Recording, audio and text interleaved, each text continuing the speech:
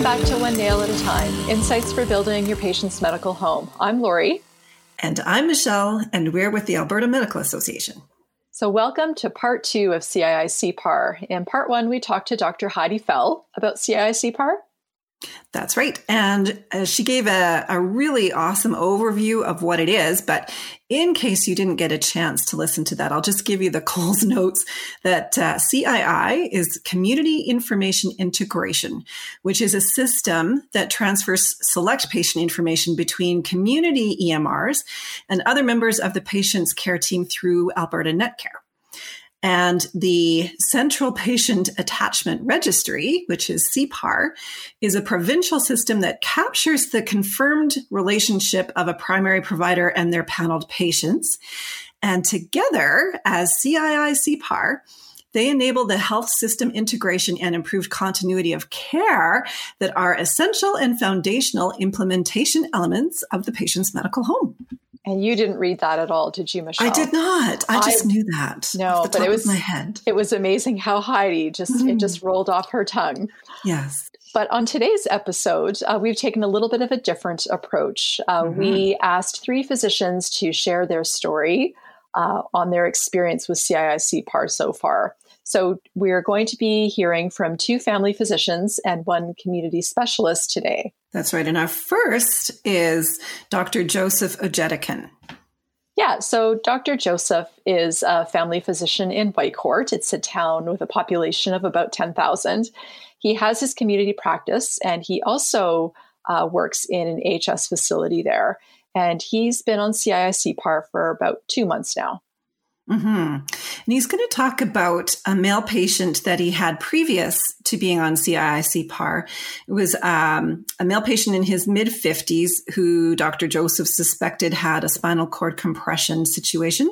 He referred him to a neurologist who confirmed that diagnosis and planned scheduled surgery. And so we pick up with Dr. Joseph at that point.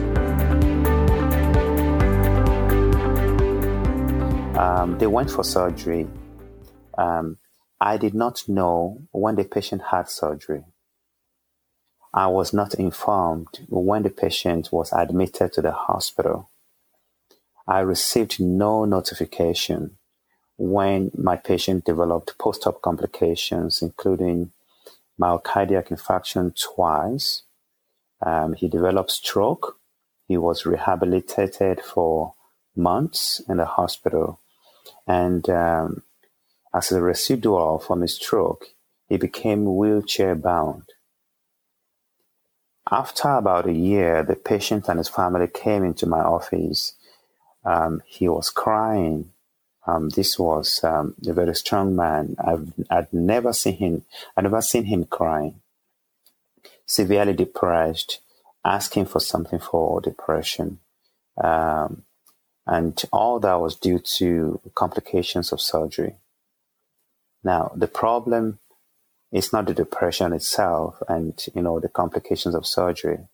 The problem is that the family did not believe that I had no notification of the events that had happened in the previous year. Today, that never happens again. That does not happen again. With CII-CPAR, e-notification is very easy.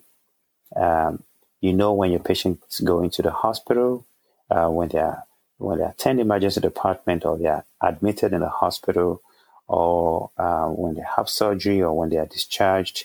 You don't have to wait for discharge summaries to be sent to you before you are aware of what's happened to your patients. And the good thing about it is, for those patients that you have good and relational continuity with, you are able to contact the patient before the patient comes to follow up with you. It's not uncommon for me to follow up with patients just as they were being discharged from the hospital, because immediately they click the discharge button in the hospital, you get a notification in the clinic.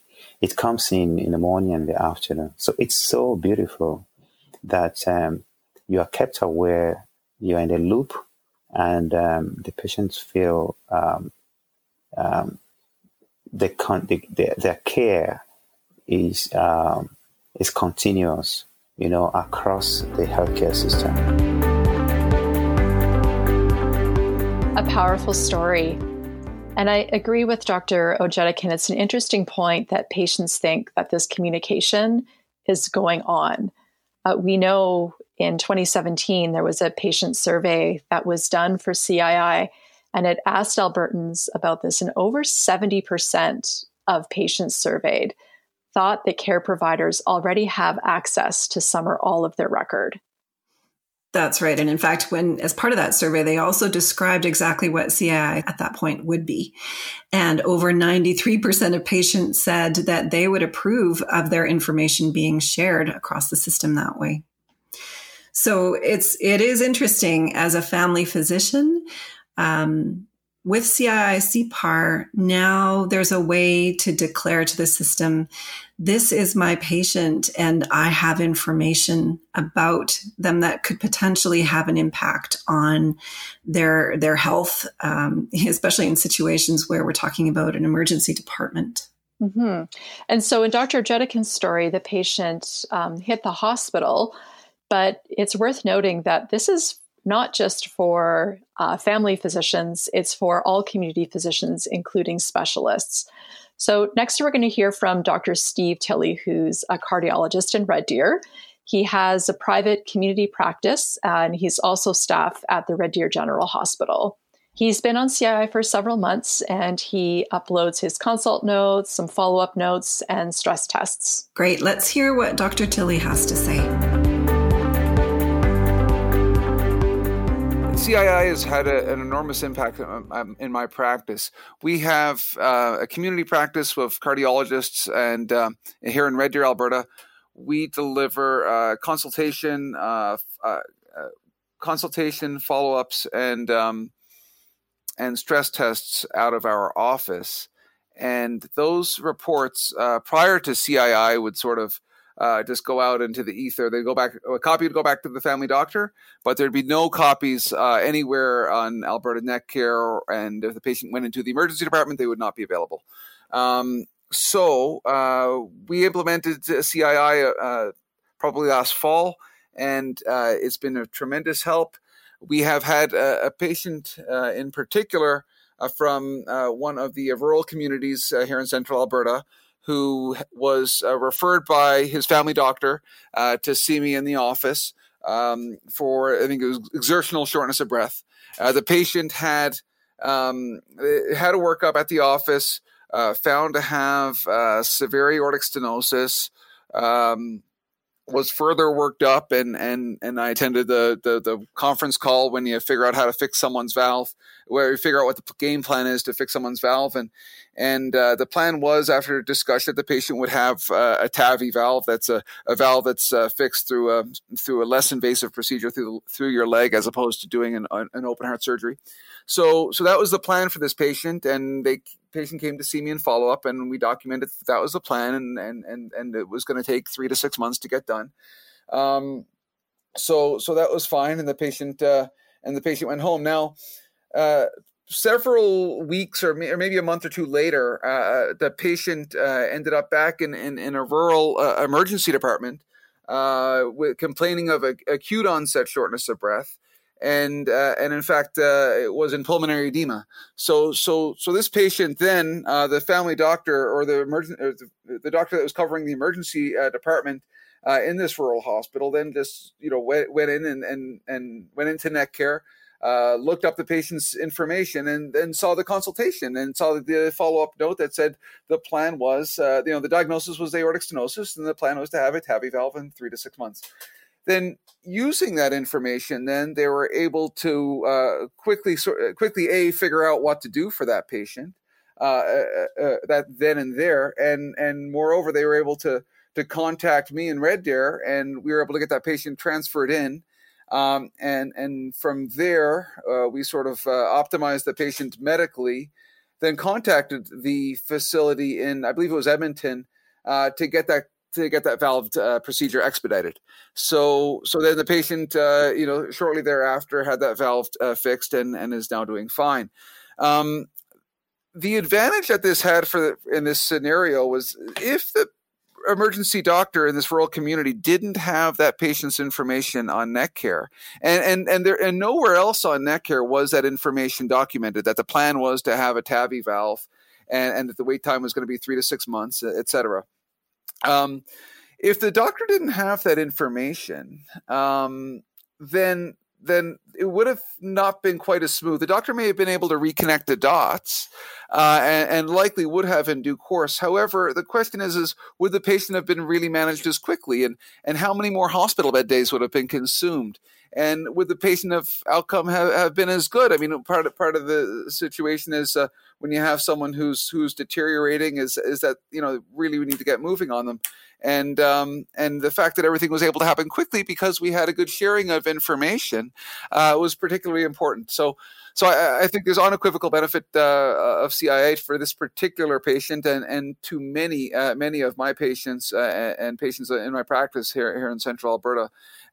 So certainly thanks to AMA and to I guess Alberta Health for organizing this and making CII happen, because it's certainly a very useful tool.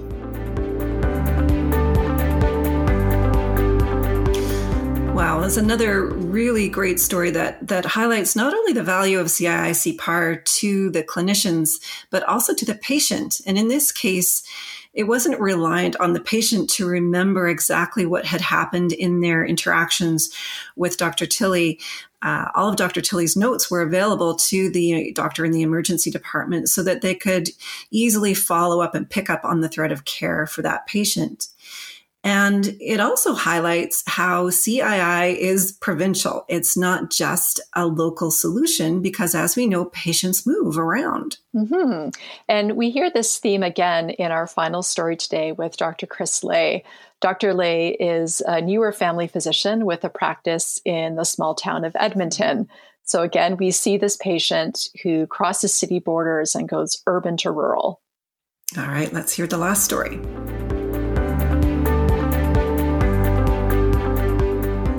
And concurrent to while I was working with her, our clinic was getting onboarded for CII-CPAR. So that allowed us to attach her to me, but then also for me to have an opportunity to make notes to her care and put it into Netcare really through CII. So I was taking care of the patient for several months, but eventually her living situation destabilized and she ended up moving into a community in rural Alberta.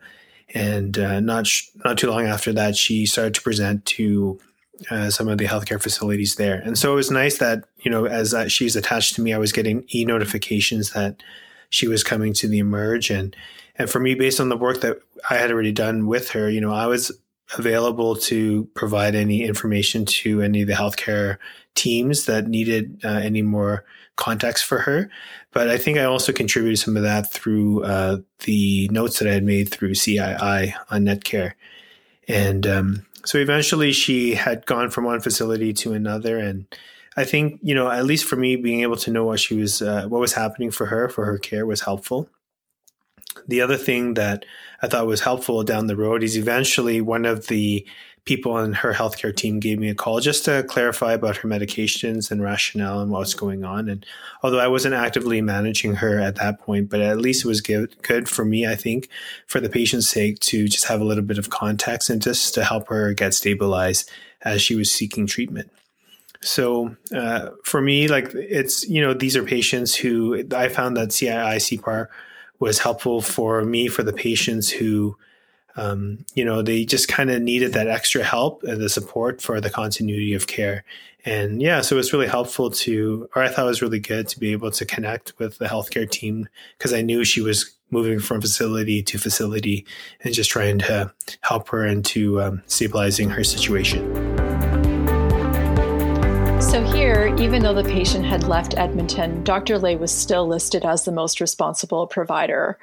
Through the magic of e-notifications, he was notified of the patient's hospital visits.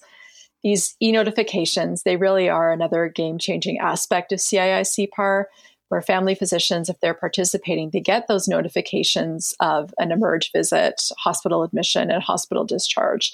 And this information gets pushed into the EMR. Right. And really, what's not to love about that? It's good for patients. It's good for the system. So to that end, we will make sure that we have in the show notes links to all the information that any community provider needs in order to get started on CII-CPAR. And with that, we'll end it off with a few comments from Dr. Chris Lay. Medicine is not just a one-person show. We're all part of a team. And so, wherever we are doing our work, whether in community or in the acute care setting, we're just trying to make sure we have the best information available to make treatment decisions. And so I just was really impressed with how we can contribute to the information that we can provide about our patients so that our colleagues, in whatever situation they're at, that they can make the best possible decision to help out the patients.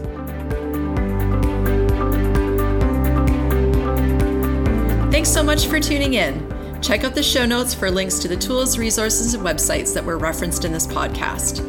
Also, we'd love to hear from you. Leave us a comment, tell us what you thought and what you'd like to hear more about.